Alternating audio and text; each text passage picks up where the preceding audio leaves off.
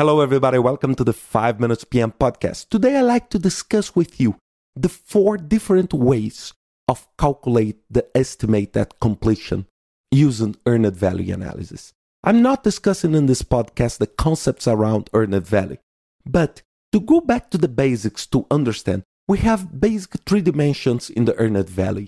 The planned value is what I was thinking to do in that period of time. Earned value is what I really did, the product I created. And the third one is the actual cost, or AC. It's the amount of money that I spent to do that work. Based on these 3, I can calculate the CPI, or Cost Performance Index, that is the earned value divided by the actual cost, or the SPI, Schedule Performance Index, that will be the earned value divided by the planned value.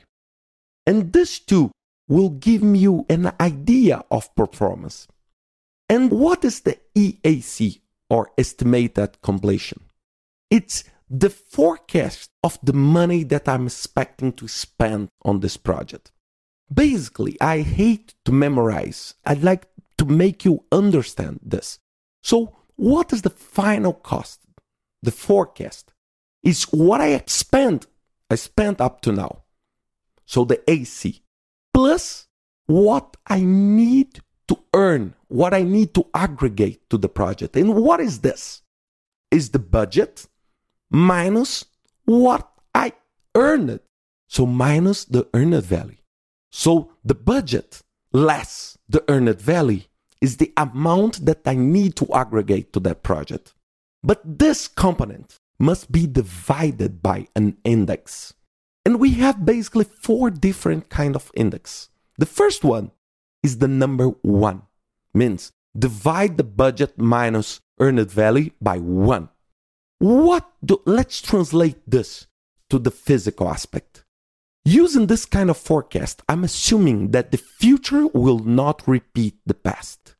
So the performance that I did up to today, it's not a trend anymore. So now it's like making a 0 point rebaseline and thinking, okay, in the future, I will be perfect. I will be perfect. I will forecast completely as planned. So what I spent, if I spent more up to now, this is not a trend. This is the first case. We call this usually the optimist. The second one is using the index CPI.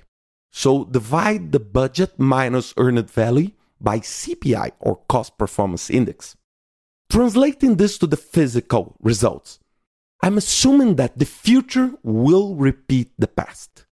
So if I spend more money to aggregate, to earn something, this will be the same trend in the future. For example, let's suppose that I have a CPI of 0.8.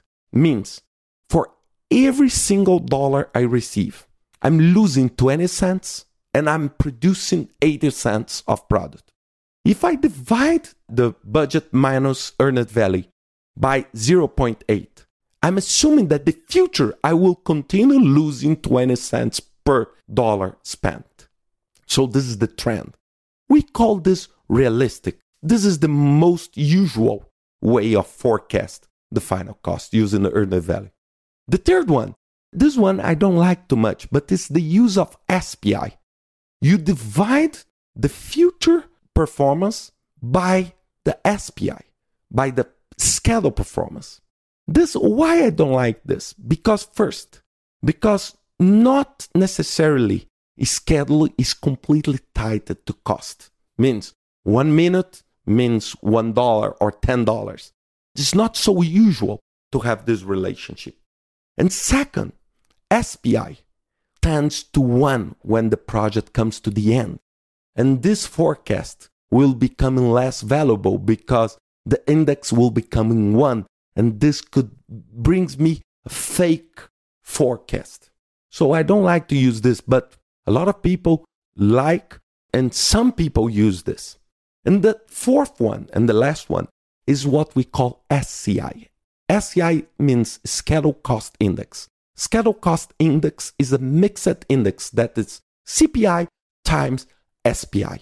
So this is what we call pessimistic forecast, because I'm telling that the future performance will be calculated based on the current performance in cost and the current performance in schedule. So let's suppose that I have 0.8 CPI and 0.8 SPI. Means for each dollar, I lose 20 cents. And for every minute, I lose also 20%. And what is 20% of 1 minute? It's 12 seconds.